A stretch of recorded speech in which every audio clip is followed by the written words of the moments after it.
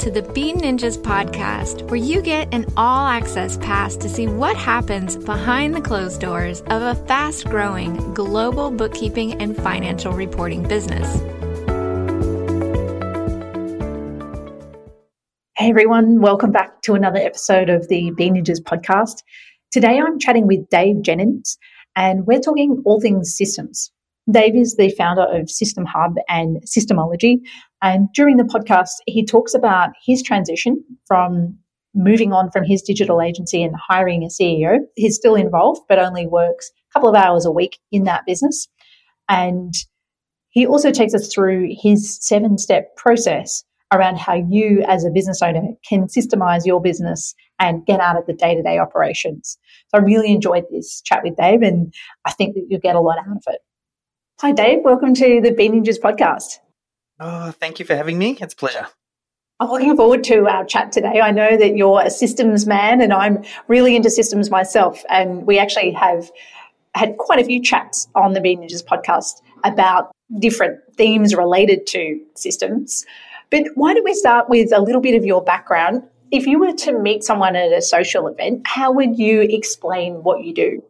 I am an entrepreneur from as long as I can remember, from leaving school, getting interested in the stock market, and just thinking about how do I make the most amount of money that I can. I thought that would be by trading stocks, and very quickly I realized just trading the stock market isn't enough. You also have to have a good amount of money, and then that set me on my path to then go, okay, well, I need to go make some money. So then I started everything from importing product from the States to creating digital courses to I had a rock and roll clothing music store that I was a business owner in, and we got that up to 3 stores.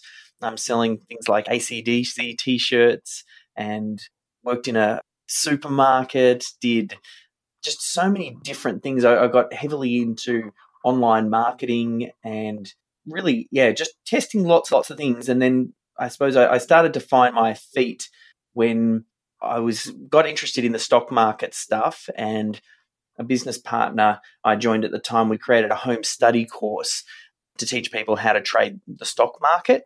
And I became the marketing of that relationship, and started to learn a lot about online marketing and promoted that business. There were some changes in Australia back when that was happening with our financial law. They had what they called the Financial Services Reform Act, and you required a certain amount of licensing to give financial advice. And at that point, my business partner didn't want to head down that route. So he headed in one direction, and I had built up a team which was doing all of the marketing for these online products that we'd built up.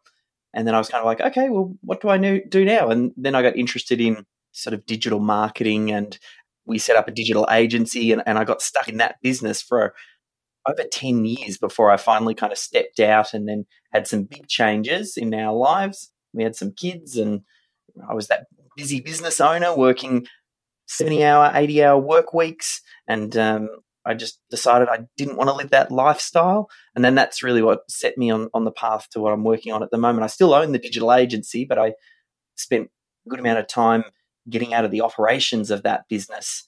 And I had a CEO who runs that. And now my focus these days is I help business owners step out of the daily operations of their business. And I do that through some software and training and a bunch of different things to try and to solve that particular problem for business owners.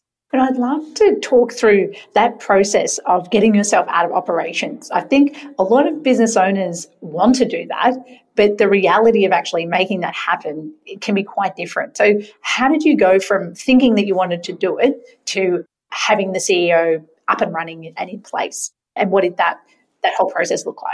I always had a little bit of a bias towards systems and processes that came from that stock market education background, because whenever we think about trading the markets, we think about building up a trading plan, which just is basically a set of conditions that you decide up front. It's a bit like a business plan, and it helps you to think about when you buy, how much you buy, what you sell.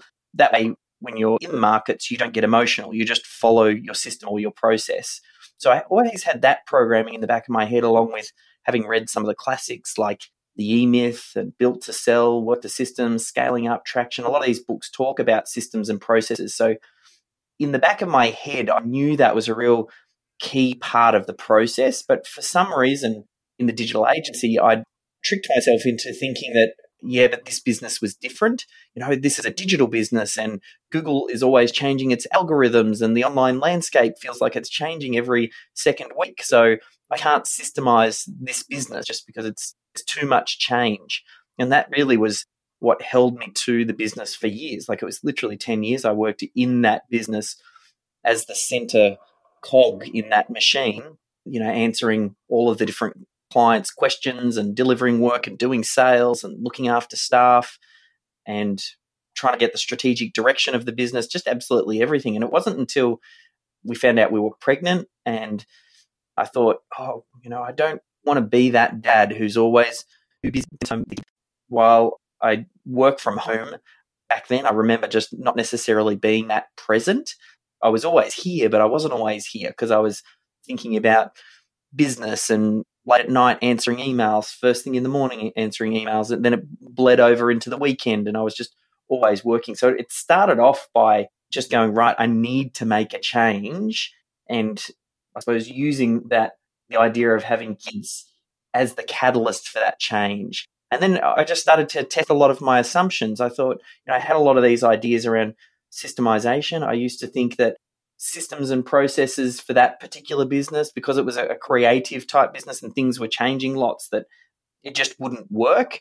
So, I thought, maybe I need to start systemizing things, static components of the business, things that I knew wouldn't change. I started off by getting some documented processes and procedures down for things like invoicing for clients and, some of the financial side of things. And then we started to look at marketing and basically moved around the business. But it started off first just trying to get very clear what the minimum set of systems and processes that needed to be in place for the business to operate. And I tried not to get too overwhelmed by all of the things that could be systemized. And I started to think about, what are the minimum number of systems that need to be systemized? And that's really where it started. I was doing a lot of the initial documentation and getting things into place and trying to record it. And I kind of learned quite a few ways to make that easier as I got started. But initially, it was just me really grinding it out.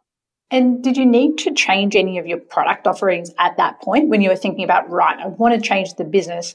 And from what I understand of digital agencies, there can be quite a variety of services that you offer. So did there need to be any change in what you were selling? Or it sounds like maybe you started with things that were static and concentrated on those first. The first thing I do, it's we have a process we call the identify the critical client flow, and that has to do with getting very clear on who the target audience is that you're sharing or that you're working with.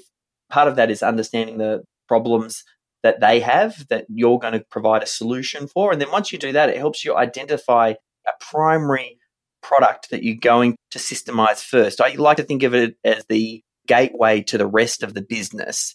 So for us in the digital agency, we had a thing we called an SEO starter pack, and it was like an audit and some on-page optimization and basically getting someone set up so their online presence was pretty solid. And that was pretty consistent for what we delivered for any business that took it up. There wasn't a huge amount of variation and change. We just picked one of those central products that we think, right, this would be a great starting point for our target audience. And let's look at systemizing this first. That's what someone needs to think of just to start with, because a lot of times the business is already kind of working. So you're already selling products and services, and oftentimes people are doing that customization, and the business is going to continue to operate as it has always. You don't have to systemize everything straight out of the gate. Focus in on that core central product or service that you want to start with. Do something that can be systemized, that will have some levels of standardization that will apply to every single business that you work with. And then, beyond there, we still do some customization work, but we've kind of shifted more and more away, really turned into, I suppose, a productized service. And we have a range of different services that we offer, but they're all with very set deliverables. They're all for a particular person. They all solve that particular problem, which makes it easy for us to systemize. The challenge is always when you're doing very custom work. If everything changes every single time, then you need someone who's, very skilled, who can customize it every single time. And usually that ends up being the business owner. And that's a big problem because now you're kind of tying the business owner into the delivery of the product or service. When the real key is you need to be able to deliver your core product or service without the business owner, because that's when you'll get the scale. Yes. And so Bee Ninjas is actually a productized service as well. And we evolved from a similar problem that you talked about, where originally when I was doing consulting, I had to be involved in every project. And then we broke it down into, well, what products can we offer that solve a particular pain point and can be delivered in a systematic way. So I love that you mentioned productized services. Again, that's something we talk about a bit on the podcast. So you've mentioned systemology, and you've talked a little bit about the process in applying this to your own business. If you were working with another business owner and looking at or helping them to get out of the day-to-day, what does that system look like if you're rolling that out to them? The way I came up with the system was after I got myself out of it, I went through the push and the grind to systemize it, and then we hired the CEO and she came in, and then I started to work more strategically. I took a little bit of time off and we had the kids and started to kind of reevaluate, what do I want to do next? And we had a few clients who started to ask, hey, where's Dave gone? Because I was pretty heavily involved in the business up until that point, in all of the marketing, in what we would do on social media, in our emails out, with interviews, with delivery of the product or service. And then I kind of just disappeared. And I had a few people say, oh, how did you do this process? And I said, oh, I'll show you. And we hopped on Zoom and we did some screen share, and I showed them our project management platform and the way that we were constructing systems and processes. And then a few more people evolved, and they were like, oh, can you show me? And then we ended up running these little groups. And then ultimately I was meeting every fortnight with a group of about 15 business owners, taking them through this process. At the time I didn't have a name for it, but that's what has effectively evolved into SYSTEMology, and it's the systemizing a business. It's a 7-step process, and it aims to address, a lot of business owners reach the conclusion that they need to systemize. They'll read something like the E-Myth, but then they go, oh, okay, but how do I actually do it? And that's what I've tried to break down to go, well, how do we make this happen without the business owner involved at every step of the way? Because that's usually a big reason that the business owner doesn't systemize. They recognize that it's important, but usually systemization is not urgent. So it always gets moved down the priority list. So I figure as soon as we can get the business owner taken out of the process, then it's more likely to happen. And we start off by doing what we talked about, the critical client flow, and that's to do with identifying that central product that you want to start to systemize. And you think about, how do you get customers? How do you engage them when an inquiry comes in? What does the sales process look like? How are you invoicing them and then onboarding, delivering the product or service? And then how are you getting them to come back? That's usually where we start. And then step number 2, the assign phase. You think of, it's kind of like an org chart, but it's more about assigning the responsibilities for those different tasks and steps in the process that you identify. If you think of the critical client flow as it's a high-level system of the business, but each one of those systems you want to drill out and get more detailed how-to information underneath. And oftentimes the business owner has that knowledge, but sometimes there are other team members as well who have that knowledge, whether it's invoicing a client or maybe it's a small team and you've got a sales assistant or another salesperson. They know that sales process. So the key is to identify wherever possible who has that knowledge that isn't the business owner. So that also gives kind of rise to this idea of when the right time for systemization is. And I usually say once you've got between anywhere probably about 3 to 30 staff, somewhere in there. I think if it's still just you and 1 or 2 team members and maybe contractors that you're working with, it may be too small or maybe too early for you to do heavy systemization, because you're not going to get a huge amount of leverage by that, getting the documentation down. But once you start to get more than a few team members, we're able to pass knowledge around. We're about able to get team members to complete things to a certain standard, which then frees up the business owner because they don't need to be involved. So that second step is really just thinking, who has the knowledge, and wherever possible, let's try and make it not the business owner. So that way, again, we start to take them out of the process. And then we have a look at the extraction phase, which is step number 3. And it's understanding that systemization is a 2-person job. There's the person who has the knowledge. They might be the person who issues the invoice out through Xero, your bookkeeper. They have the knowledge, but they also might be very busy. So they might not necessarily be the best person to do the documentation. You might come up with a bit of a flow or a process where you record that team member doing the task, and then you have a separate person who does the documentation. Because oftentimes your best team members or the business owner, they're usually the ones that are most busy. Them going to them and saying, right, I want you to document your components of your job, they're not going to have enough time. So we try and make that process as easy as possible. And then we move to that 4th step, which is around the organization. You have to think about, how does this happen? Because it's one thing to have a system or process in place. It's another then to get your team to follow it. So you need to make sure you have the right tech stack, technology stack, the software. You need to think about, we always talk about a project management platform that handles the who does what by when. You need somewhere where you can get that level of accountability to go, this is your task that I want you to work on, or this is your area, and this particular task is due on a certain day. And then similar to that, or very closely aligned, is where you store those how-to documents that we collect. Now, we use a platform called systemHUB. It doesn't really matter, though, if you use Dropbox, Google Drive, or there are other solutions out there as well. The key is just to have a central place where all of your knowledge is stored. So that way you can kind of link the two together. You can assign a task to an individual, and you also have the how-to document that explains how that task is done.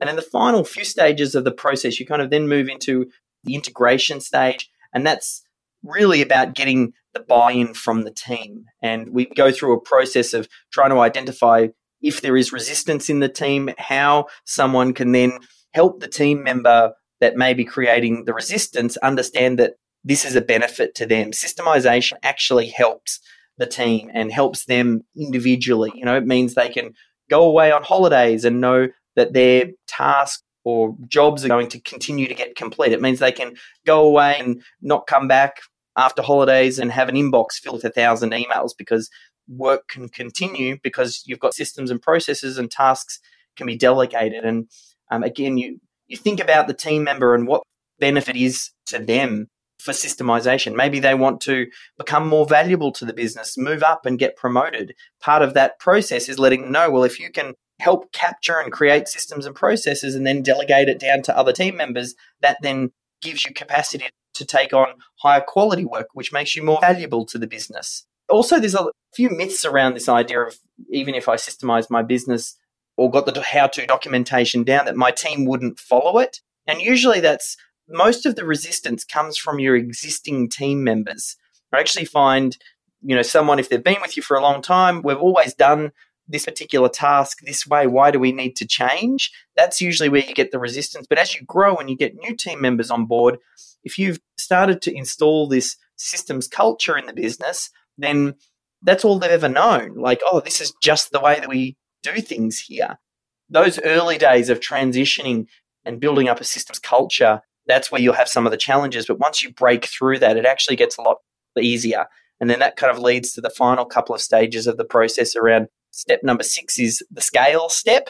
And this has to do with critical client flow. One of those, the first step in the process, we identify what are the key systems required for that core product or service. But beyond that, then we need to start to think about, for scale, what are the other systems and processes that we need in place? What do your financial systems look like? What are the weekly, monthly, quarterly, annual tasks that need to happen in your HR? So, hiring staff, onboarding staff, and managing staff, your management-related systems. What sort of reporting are you going to need, and what's your meeting cadence look like? That scale component is outside of those initial set of systems. What do we need? And then we move to the final stage in the systemology process, which is around what we call optimization. And that's a lot to do with putting the appropriate dashboards in place.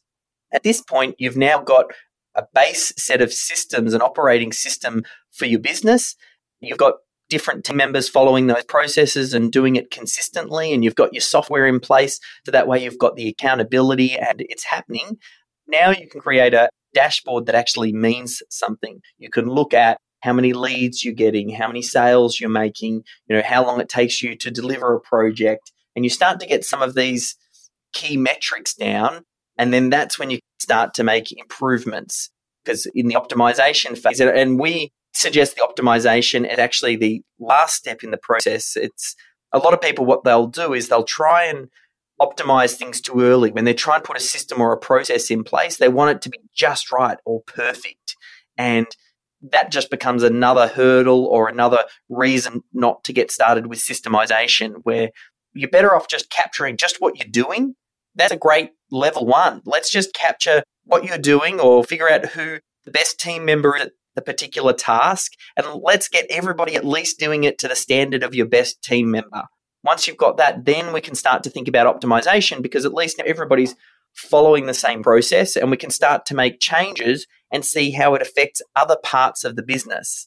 A lot of people as well, they might think about optimizing their sales process, but unless you have a good dashboard in place, you might not realize the effect that it can have further down the line. Yes, you might start selling a whole bunch more, but your salesperson might be over-promising and then making it very hard for your operations team to deliver that product or service to the standard of whatever the salesperson has sold, which then basically drops off your repeat business and your referability. And if you didn't have a dashboard in place, you wouldn't necessarily know that. And you might go, oh, wow, sales have jumped up significantly. Little do you know, it's falling off that back end as well. So that the optimization happens by having the dashboard and some consistency. And then this is the point at which the business owner, I feel like, moves in their real unique ability. Business owners are great at solving problems and challenges. That's what they do. They see a problem in the world, they go out and create a product or a service to solve that. But then they get stuck in the operations, and then they start solving the same problems over and over and over because they don't have a system or process in place.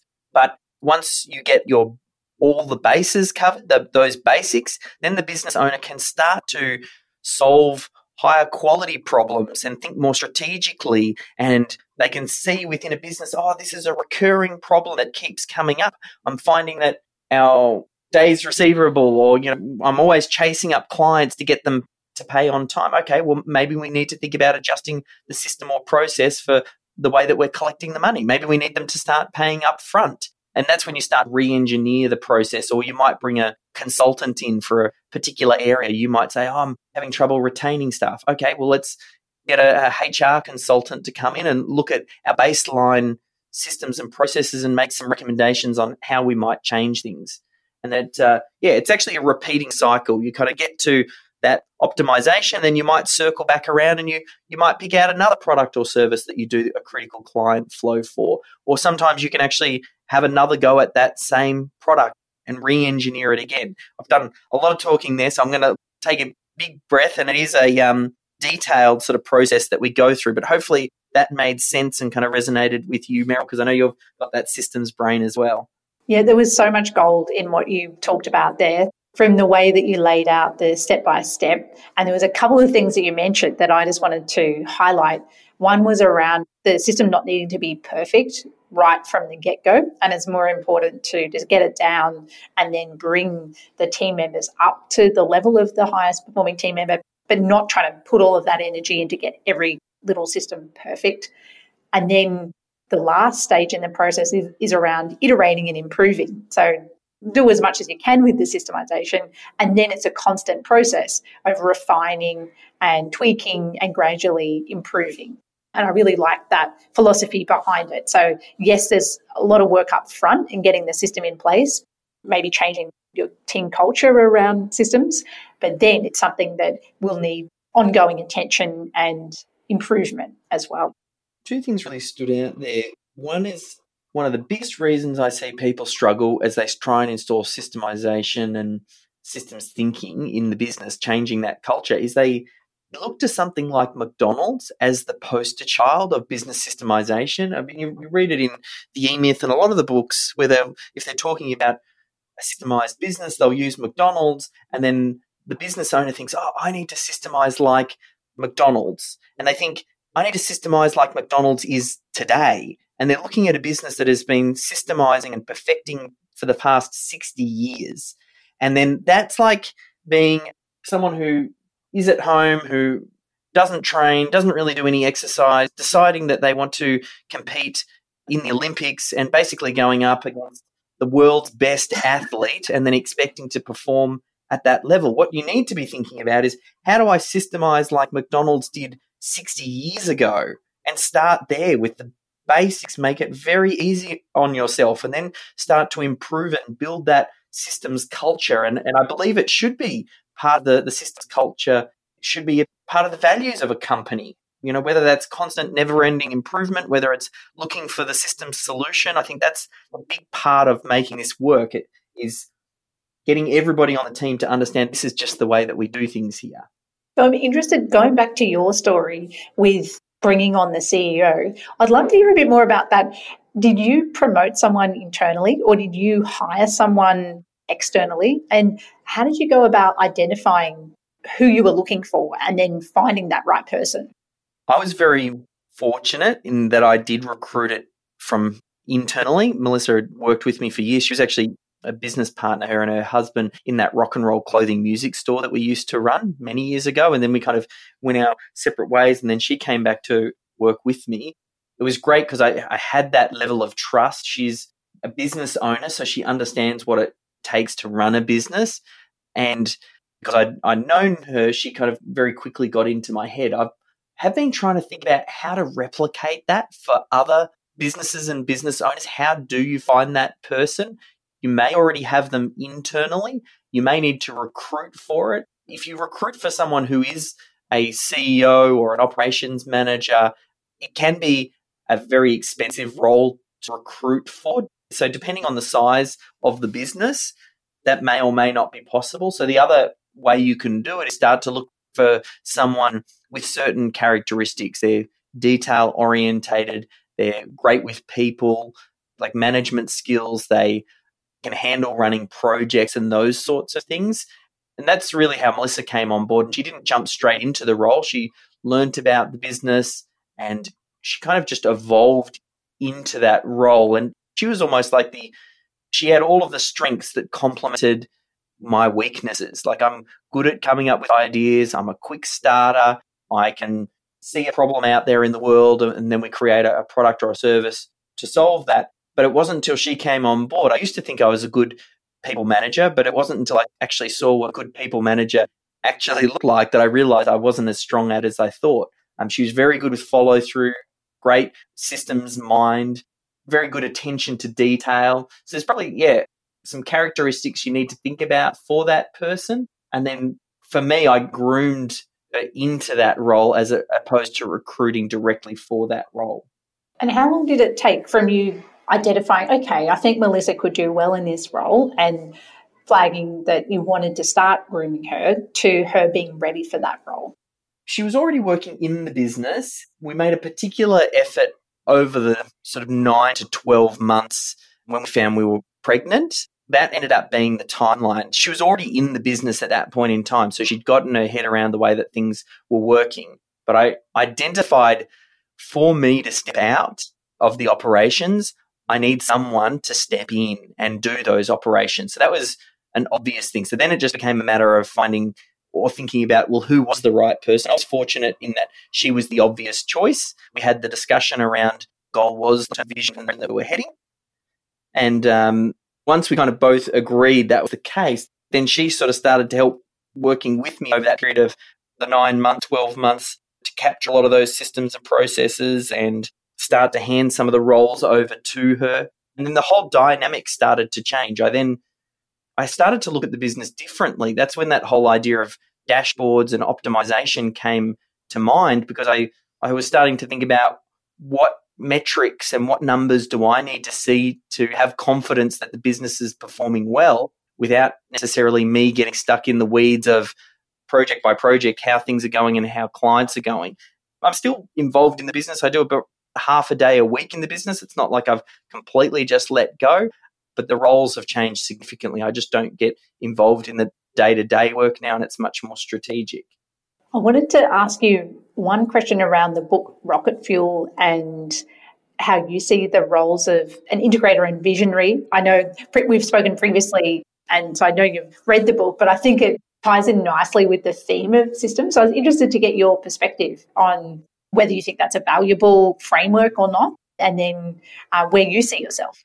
Yeah, definitely. I think Melissa and I hadn't read the book before we came to the conclusion that, she was the yin to my yang. And then I read the book and I gave it to Melissa and I said, you have to read this book. The book has basically described us without knowing us, and finding out now that it's a common relationship in successful businesses is where you have the visionary, the person who's able to see the future and come back to the present moment and explain to the team or to their operations person, their integrator, the direction that they're going to head. And then the integrator is the person then that is able to take that dream, interpret it down into sort of the moment and some actionable steps on how to get there, and provide a little bit of a reality check for that, the business owner. I used to struggle as well with calling myself the visionary, but really that's what I do. I'm setting the strategic vision for the business, and then she really helps with the implementation of that. So it's quite helpful and reinforcing for us both to read it and go, oh, wow, this is actually something that's quite common. And then now I recommend that book all the time, particularly for the business owner who finds themselves still very much at the center of the business. I'm like, okay, well, you have to find the person who complements your areas of weakness and have them sort of step in and then start to take over some of the responsibility. And that gives the business owner space, again, to do their best work. Oftentimes, there are different opportunities that are falling in front of the lap of the visionary, or chances for big innovation that they just don't see or think about when they're so heavily involved in the operations. But if they can step a little bit outside of the business, then they start to go, oh, wow, I can see these opportunities that are right in front of me and I have the space to take advantage of those and run with them. Whereas for years, they might not have, just because they were stuck in the operations. And that's really what an integrator does. An integrator gives that visionary space so that they can then do their thing, their unique ability, and bring their magic to the business. Well, Dave, thank you so much for coming onto the podcast. We just have 2 wrap-up questions which relate to our theme here at Jenyns, which is around financial freedom. And I was wondering if you could share what financial freedom means to you. If it means anything, everyone seems to have a different definition. And so we're really interested in different perspectives around that. So that's question 1. And then the other is anything that you're working on at the moment or anything that you're reading that is helping you to work towards financial freedom. Yes. So financial freedom for me, it's just the ability for the business owner to choose what it is that they're working on. I think a lot of business owners, they build up this business and they're the centerpiece, and they just get used to doing things a certain way. And now, even if they wanted to take a break, they couldn't, because they're so tied into the business, and by taking a break that the business would fall over. So I think for me, getting the financial freedom or working towards that freedom then means that the business can operate more consistently without that business owner, and then the business owner can then start to work on their passion. And that, I suppose, step 1 is getting to financial freedom, where they have the comfort to know that things are taken care of. But then step 2 of that freedom then moves into passion freedom, and then it enables you to work on things that you're truly passionate about. So I feel like financial freedom is step 1 on the path to getting to passion freedom, which is ultimately where I think most business owners want to get to. They oftentimes, they don't necessarily want to be lying on a beach doing nothing. Even if they had financial freedom, they would still be doing and working on a project because they enjoy working on a project or bring something into the world. So it's about giving them the choice. So that way they don't just have to do it because they have to make payroll, or they have to meet their obligations. They're now able to make that choice because they want to. So that's really what financial freedom's about. That's step 1 for me. And then is there any action that you're taking to help you towards that, or that has helped you in the past, or a particular resource or book that's relevant to that? Yeah. Whenever I think of financial freedom, I'm always thinking in terms of building up assets, and the asset generates the income that provides that financial freedom. And in business, I see systems and processes effectively as an asset. It's something that you can work on once that continues to give you a reward or benefit. Because you create a system or a process and it saves you 5 or 10 minutes here or there, but then that happens consistently over a period of time. So you're building up this asset value for the business. And now the business can start to provide an income or money as a result of that asset without you having to be involved in it. So I'm always thinking about how do I build up the assets, whether that's, I'm talking at the moment in terms of the business asset. And then once that money starts coming in as well, then you take the money and then you deploy it into other assets. Assets might be like real estate or in the stock market. And again, it's all about generating something that creates some sort of cash flow or cash into your pocket that you don't necessarily have to directly exchange your time for money. That's, I suppose, what I think about. I'm always thinking about how do I build up these assets? And that is beautifully tied back to the theme of this podcast. Well done. Thanks so much, Dave. It's been fantastic having a chat with you. Thanks for coming on. Oh, pleasure. And I might just finish off, depending on when someone's listening to this, we are running a summit that's coming up called the Business Systems Summit. I can mention the link, and that's I'll go and basically interview a bunch of different experts, get them to share their systems and processes so someone can then start to build up their own assets inside their own business, because I feel like systems and processes are probably the most important asset in business.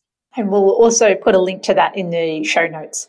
And Dave, you've given me the honour of interviewing me for that summit as well. So there'll be a financial systems component or video as part of that summit content. We'll definitely share that in the show notes as well. And I highly recommend anyone who's wanting to implement systems within their business to check it out. Perfect. Thank you very much. And looking forward to sharing your session as well. It's an area, I think, financial systems, you don't really have a solid business unless you have your financial system sorted. Want to upgrade your financial skills and learn how to use Xero better? Here's what Stevie, one of our past students, shared about her experience with our Financial Literacy for Xero Users course. I just wanted a simple way to understand it for peace of mind.